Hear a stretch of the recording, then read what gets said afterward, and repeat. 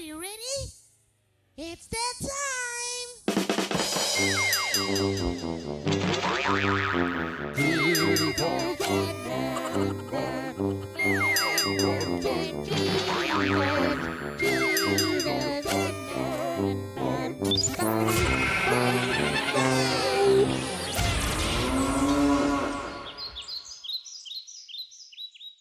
Hello, welcome to Man Buns and Jesus. I don't know what that voice was or what that was. That was the calmest introduction we've ever had. So there's that. Next one. I'll do the next one in monster truck voice so that people have something to look forward to.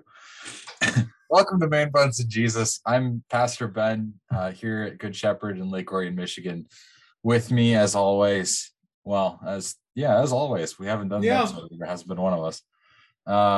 Is Pastor Josh Laborious at Edgewater Lutheran Church, Eastvale, California, soaking up the sunshine. It's actually cloudy today. You picked the one day this year that it's been cloudy to say that. The sunshine and the wildfire ash as it falls on his beloved city. No, none of the fires have been that close lately. That's good. So what are we talking about today, Josh? What are we talking about today, Josh? Today we are, what are we talking about? We're talking about kind of challenge and change, I think would be a catchy way to brand it. But the core of what we're talking about is pastors challenging their congregations and vice versa. And maybe not just pastors, but any kind of spiritual leader challenging their congregation or individuals in their congregation to change, and the different ways to go about that, the different responses for that, which isn't a great, it's not a great succinct description of what we're going to talk about, but hopefully, bear with us, because I think the topic is actually a really good one, even if the title maybe isn't there. A way you could better describe this perhaps is that in 1 Timothy we're called to rebuke, correct, train in righteousness, so that the man of God may be thoroughly equipped for every good work. And there are a lot of instances in life where we do that poorly. There are a lot of instances in life where we do that well. We kind of want to talk about what those things look like so that we can prepare ourselves for when those things happen. Is that a better succinct title for this? Yeah, we should have let you introduce the episode, I guess.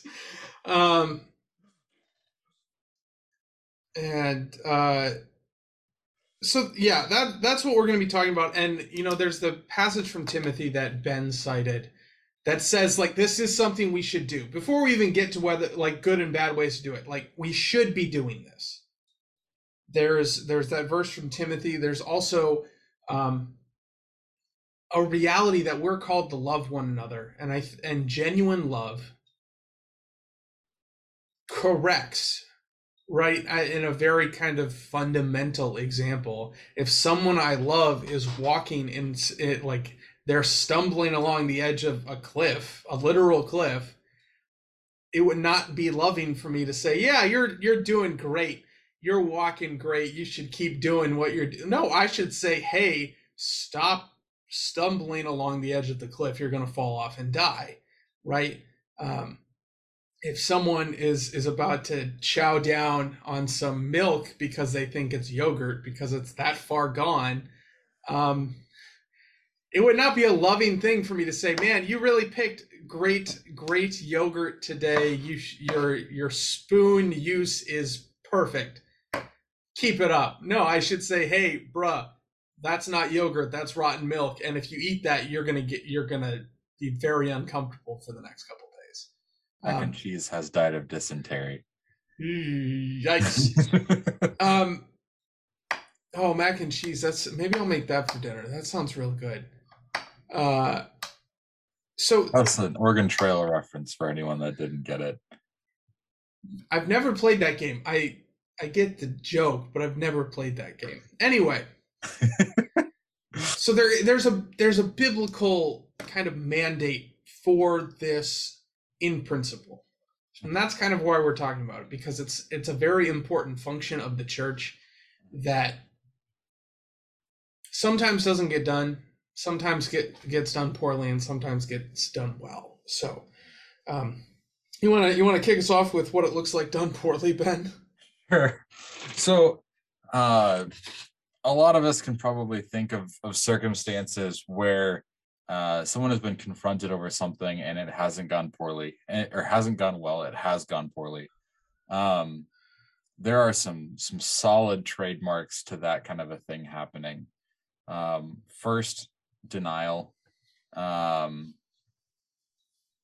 Just flat out, they're confronted with a sin or confronted with a sinful habit, and it gets denied.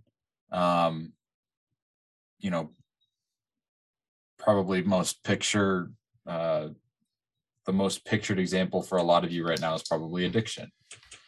People struggling with addiction often will deny their addiction, at least at first, because they don't want to acknowledge that they're sick. They don't want to acknowledge that they're struggling, that they don't want to acknowledge that they're in pain. And some of them may not even know that they're in a state of addiction. And that's ultimately, like, when we are in unrepentant and constant sin, we're addicted to that sin. And so it's pretty similar when we're bringing a lot of these rebukes to people. The addiction metaphor is a great one for sin, I think, because it's something that's not good for us. It's something that really doesn't do anything good for us, but it's something that for whatever reason we want to do, we like to do, and we can't stop. Yeah. And we continue to return to it, like a dog to its own fecal matter. Move on. Anyway, so oftentimes you see denial. Sometimes if it's not denial, you'll see anger. You'll see people blame the person who's coming with the rebuke. Well, if you hadn't done this, or this, then I wouldn't have to do the things that I'm doing. So they'll disperse the blame on other people. You'll see aggression. You'll see just you can picture in your own head anytime that you've brought a challenge or a rebuke to someone, you've seen what this looks like. And if you've done it multiple times in your life, you've probably seen multiple different responses. Anything from like sinking back into oneself and not wanting, and just kind of turtling, for lack of a better phrase, to tears of pain, to blistering rage, and anywhere in between. And it happens more frequently than we want to admit in church settings. I think, and kind of to frame this, at least how I think about it, I think the place this is most frequently done poorly is in preaching. In church settings. And here's why I say that. I think a lot of what I would say are hallmarks of bad ways of approaching or approaching correction are very difficult to do in a one-on-one situation, because that person is right in front of you, and because you kind of can't avoid seeing and kind of empathizing with how they are feeling, how they're reacting to your correction. But when you're preaching, there's like a distance there. There's almost like a shield there where you can make some of these mistakes as someone who's trying to inspire correction that I don't think you make in more personal situations. So when I think of like starting with the person doing the correcting, what are some hallmarks of doing that poorly?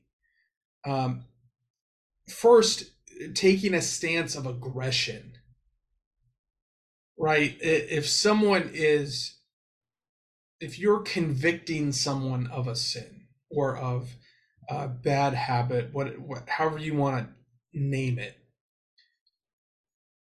you don't have to be aggressive about it. Like, you don't have to malign their character. Like, don't attack them as a person.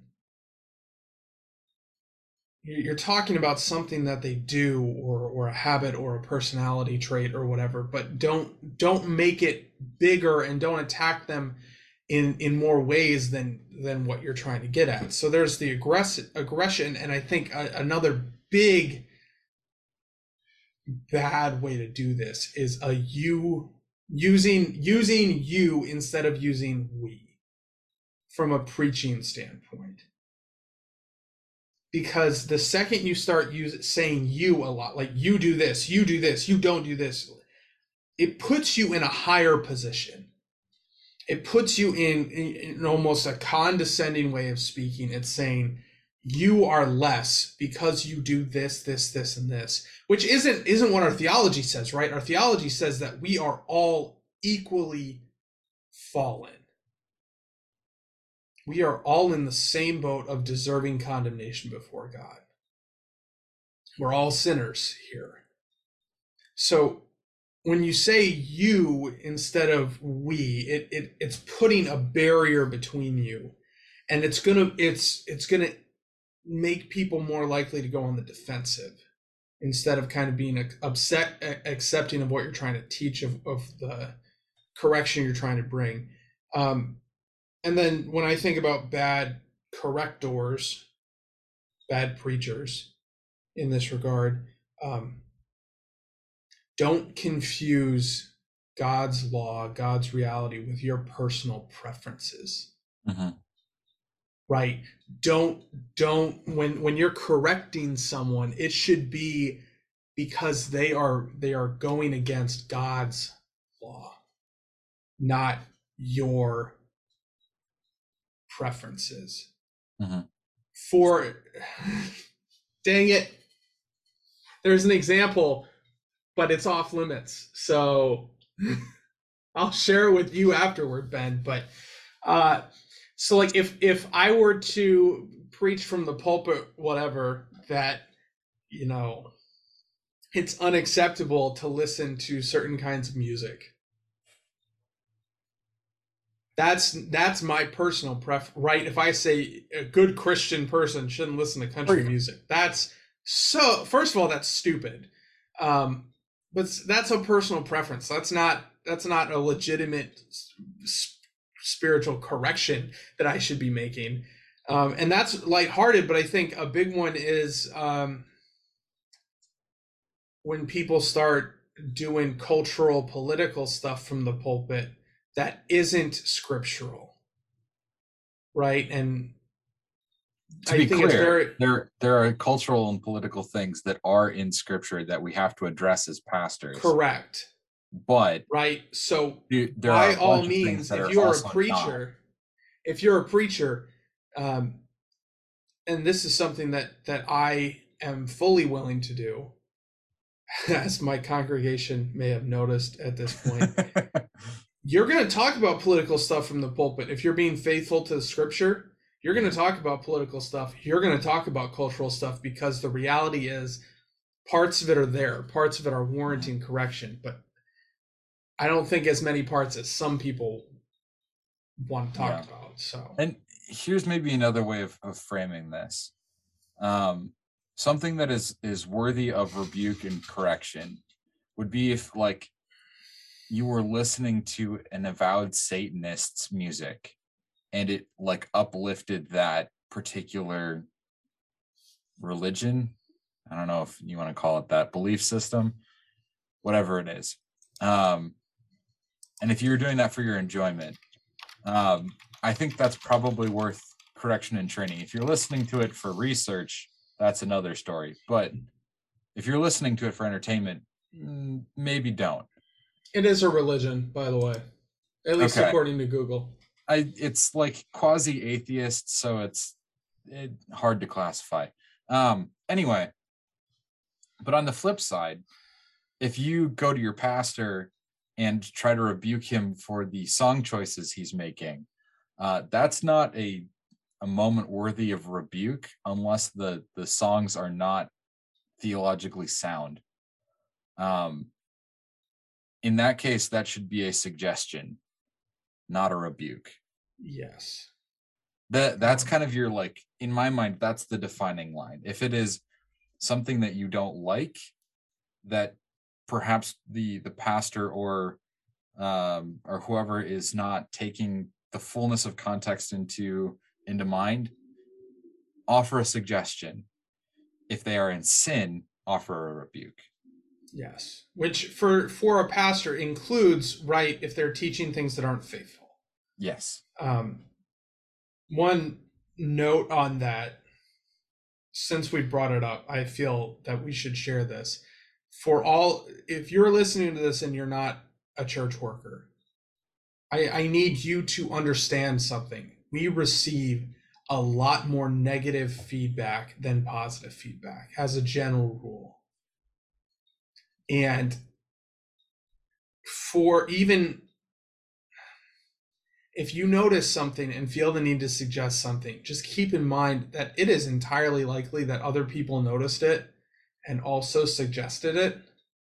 So you might say, oh, I had this one little thing. But if your pastor has heard that 20 times already, and kind of an innocent example from my congregation is I make our communion bread every week. And I briefly experimented with a gluten-free recipe that I will admit was terrible. It tasted really bad, and it was like chewing on rocks. There was nothing redeeming about this bread. So one person told me, hey, the bread is really bad. Yeah, I noticed. Working on it. And then another person told me, hey, the bread is really bad. Yeah. And I probably heard in the span of 2 or 3 weeks, I probably heard 15 to 20 people tell me that the bread was bad. Now, yes, the bread was bad, and we have changed it, and there was much rejoicing. But when you're thinking about corrections and suggestions to spiritual leaders, keep in mind that they might have already heard it a lot, and we do tend to receive more negative than positive. So just that's not to say don't share your suggestions, and that's definitely not to say don't bring corrections, but kind of keep that in mind when you bring them, right? Maybe do something like leading. Has anyone talked to you about the bread yet? Yeah. That opens up the door for the pastor to say, yeah, we're working on it. And we much appreciate the opportunity to like acknowledge that we're working on something, which is, yeah. Anyway. So we've gone over what it looks like to do this poorly. Josh, what does it look like when a congregation or a pastor receives rebuke, correction, training in righteousness, and then responds to it in a faithful and godly way? What does that look like, Josh? I got him in the middle of something. No, I'm going to throw this out here before we move on. Okay. We talked a lot about what it looks like to give correction badly. You can also receive it badly. And the summary of that is you don't listen to it. Like there are a lot of different ways that looks, right? You can ignore it. You can get defensive and kind of go on the attack. That's what I was talking about at the very beginning too. So yeah, keep you can receive it poorly as well. So that's right. That was in the introduction of the whole thing. So what's it look like? That was the whole like receiving it like an addict thing. Yep. I need to be a better listener. Or a better rememberer, I guess. That's anyway, okay. I need fish oil pills or something. I'm kidding. Maybe. I don't know. Get those omega-3s. What's that? Prevagen? That's from the jellyfish that have those ridiculous advertisements. Anyway, what does it look like to give and receive feedback or correction well? And I'm going to speak from a little bit of personal experience, because just in the last month, I have preached some sermons that a lot of people in our circles, in Ben and my circles, would be very hesitant to preach. In fact, I had a few people I did a sermon on divorce, which is a touchy subject for a lot of people. I had a few people look at that, like a few pastor friends. I had a few people look at that before I preached it to make sure. And a lot of them were like, this is a faithful sermon that I would not preach. And in that, because in all those sermons that I've preached that have been pretty challenging, no one has come up to me aggressively as a response. No one has left the church as a response. I haven't received negative feedback. I've only received thank you for the challenge, or thank you for addressing that topic. So from personal experience and kind of these responses that I've given, I think that there is critical importance with the attitude with which you approach laying down a challenge or giving correction. And that is, it has to be from a stance of humility and kindness and love. And I pick those are 3 great words. We love those words. They're great filler words. Good things: humility, kindness, love. Yeah, those are good things. Let's do that. The reason I use those specifically is when you approach it with humility, and it's an attitude of like, I'm saying this because it's God's law. I'm not saying this because I think I'm any better than you. That right there deflates the situation a lot.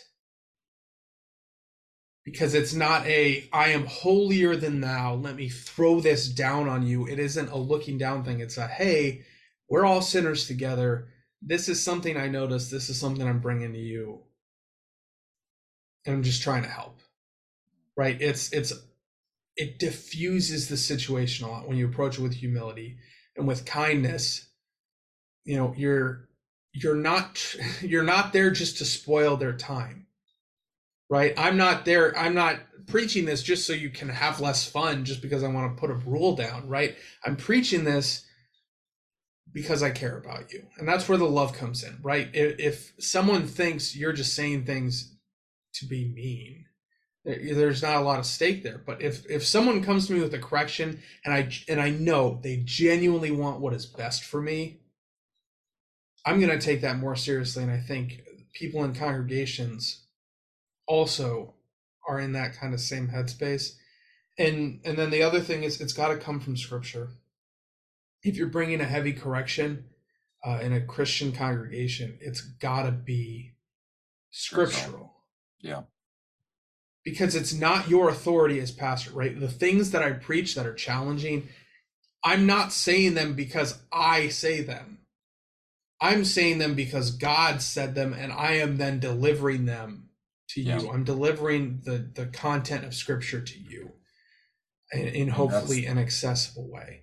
That is the context of the passage that I've quoted a handful of times here, because that is directly preceded by all Scripture is God-breathed and is useful for rebuke, correction, training in righteousness, so that the man of God may be thoroughly equipped by every good work. Right. I might be paraphrasing slightly, but Josh is exactly right. Like, when you come at this as one offering the rebuke or the correction, when we come at this as someone offering rebuke or correction, we need to do this acknowledging as much as possible that this is not a rebuke or correction coming from us. This is us just restating the rebuke and correction that God has already given us on this topic. Will it sting? Sure. That's kind of what the law does from time to time. Reveals our sin, shows us that we are broken and in need of God's grace. You feel that angst or anxiety that Luther loves to write about, and that good German Lutheran theologians love to talk about. Hey, I saw that eye roll. Josh is bleeding. I'm just thinking back to a class where the word angst got way overused. That's fair. That's absolutely fair. But in this case, like you're gonna feel that. Right, because what it is saying is that you are not good enough. Yeah. That we are not good enough. Yeah. But in that, as the one offering the rebuke, we need to be willing to kind of acknowledge along the way, hey, look, this is a standard that I'm not even living up to because of my human sinfulness. And so I'm doing my best, and that's what I'm calling you into as well. Right? Right. And so this is something I know a lot of the people who listen to this podcast aren't pastors. I think I know one pastor who listens to this on a weekly basis. So, hey, Sean. What's up, bud? But what I would say to the rest of you is maybe share this with your pastors and timestamp this. Because what I have discovered, and Ben, feel free to also bring in your half of this, but what I have experienced here is a lot of the things that we might be scared to preach about because we're afraid they're too challenging. People are up for it. And I think when you bring out sin, and it is from a place of humility and kindness, and it's from a scriptural place, my experience has been, and my belief is that people are a lot more willing to hear that than you might think. And I think when they know you care about them, when they know what's coming from the right place, I want to encourage you, and this is why I say share this with your pastors. And I know it's weird for a 1-year guy to be encouraging, but whoever you are, well, one in a couple months. Well, two 1-year guys is all I'm saying. Yeah. Whatever you're doing, like, I would encourage you, give your people credit. They do want to be faithful Christians, and they're looking to you to tell them what that means. And for those of you listening who aren't pastors, I believe in you. Listen to your pastor, accept those challenges, because that's what it means to receive this well, right? Is to listen and say, you're right, I'm not doing what I should do, or I'm doing things I shouldn't do. I don't know if I can fix it overnight, but I'm going to try and be better. I'm going to push myself to be better. And there's a flip side to that. And if you want to acknowledge that, Ben, bring us back down to earth. I was going to draw on a couple of things, and I was just going to say to those pastors out there who are hesitant to really lean into the law and convict people of things that are really challenging, especially in the modern climate.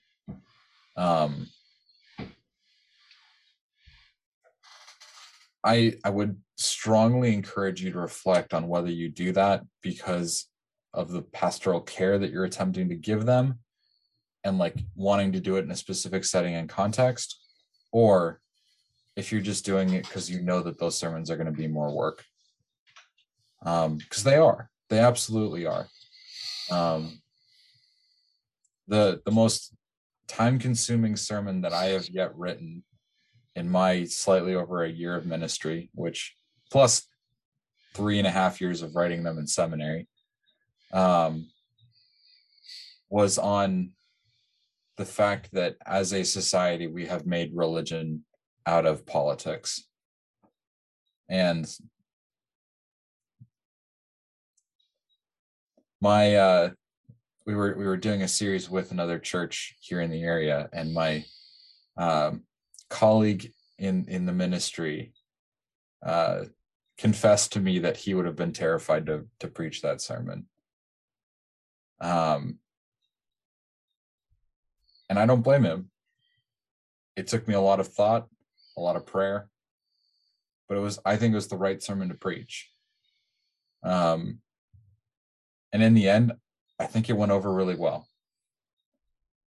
A lot of people heard it. Some were convicted. Some challenged me on it, and I continue to push them on that particular issue.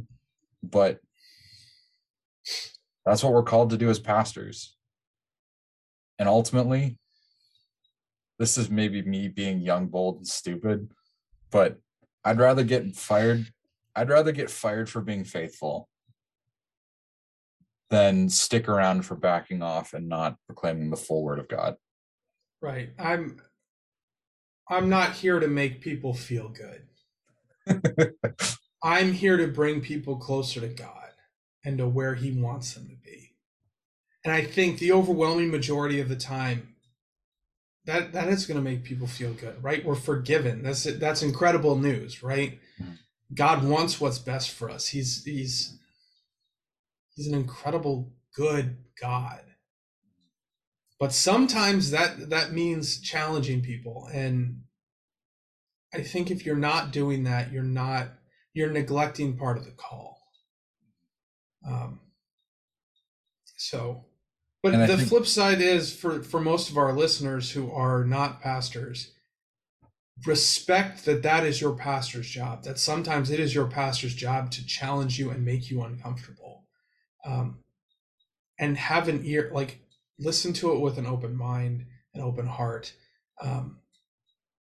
and like take those challenges to heart. I cut you off. I didn't. Well, I guess I did. I was just going to say, I think the last piece of any good rebuke or correction was something that Josh was just doing right there. And that is, if this person responds to that correction or rebuke, you better darn well absolve them. You can do that as a parishioner.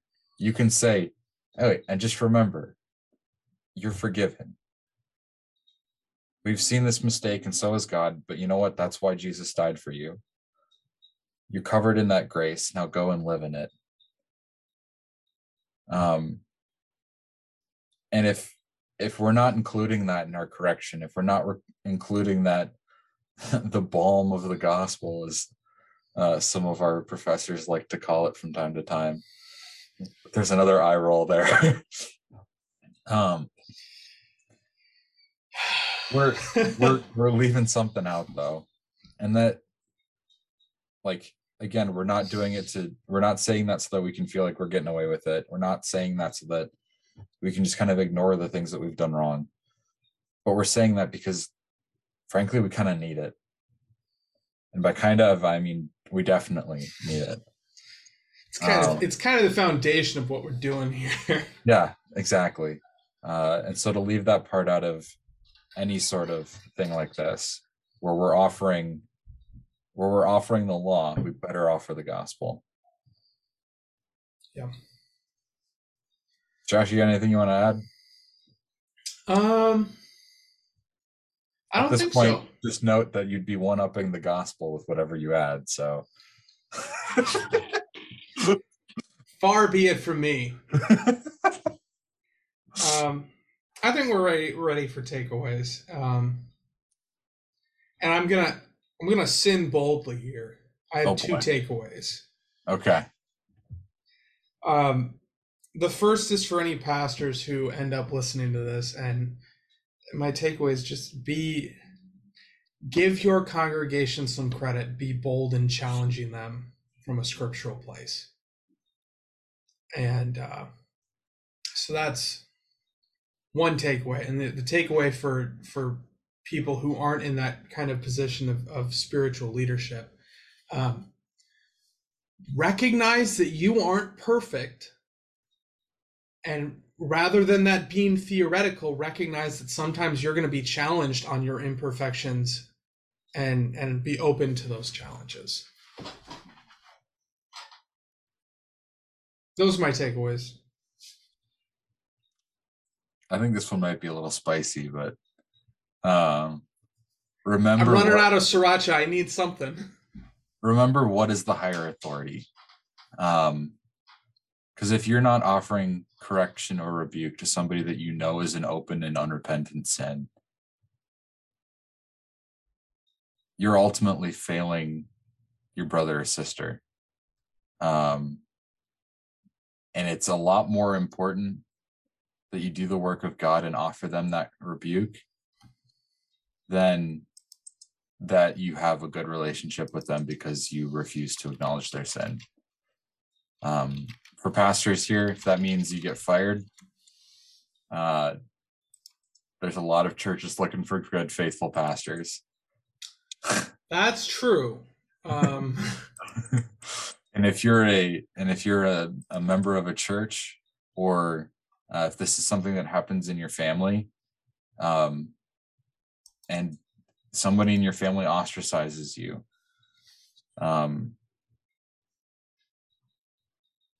that's incredibly painful, and I'm not going to underplay that. But it's worth finding ways to do that correction and training in love and in righteousness, because you'd rather see those people rejoicing with you in eternity than the alternative. Yeah. So some prayers to put on your minds today, whatever day, whatever time you're listening to this. Pray for faithful pastors. Pray that the Holy Spirit would work in your life to bring you closer to where God wants you to be, and pray that the gospel is always there. I mean, the gospel's not going to go away, but pray that in our presentation, the gospel is always there. And yeah. With that, shameless plug time, I believe. And I got a new one. So if you stop listening for our shameless plugs, hold on a second. Let me give you the new one before you drop out. Something I had been thinking about this past couple days. We've totally been spacing on the best shameless plug, and that is share these episodes if you like them. Give them to your friends, send them to your friends, especially, and this is actually probably a great episode to have this plug on. If we've done an episode that would challenge one of your friends or family members, we're happy to be the messengers for you. Send them a link to the episode that they need to hear, and pass that along. But also, we're share us on your Facebook, your whatever social media you're on, your Twitter, your Instagram, I guess. Just put it out there if you like what we're doing, and hopefully we can help more people or serve more people in however we're serving you. So there's that. If you really feel like we need to share a season 1 episode, like you want to share that with a friend, feel free to message our Facebook page and say, like, I want to share this episode. Can you fix it? Because a lot of those episodes, the audio quality is real bad. And I'm happy to go back into the audio file to clean it up, to equalize the volume, and to republish it. If you would like to share it, but you want the audio to be fixed first, I'm happy to do that. Just message me with the episode number so I can go back and do that. Other shameless plugs, we're on the major podcasting platforms. Whatever you're on, feel free to subscribe to us. That's a little bit of validation for what we're doing, that people care enough that we're going to give them a notification when we publish an episode. And we also do have a Facebook page. Like it if you want. Don't really care. It's mostly there. So if you have a topic suggestion, or you want us to try and get a certain co-host or a guest host on, or you want to come on as a guest host, like any of those things that you want to communicate, or you have feedback, the Facebook page is great for that. If you don't know us personally, if you know us personally, obviously feel free to text or talk to one of us. We're happy to do that. Those are our shameless plugs for the day. I think that's it. I'm looking at my desk, and I mean, I have a Chick-fil-A coupon, but I don't think they're going to sponsor us. So Anyway, brothers and sisters, go in peace. Serve the Lord. Thanks be to God.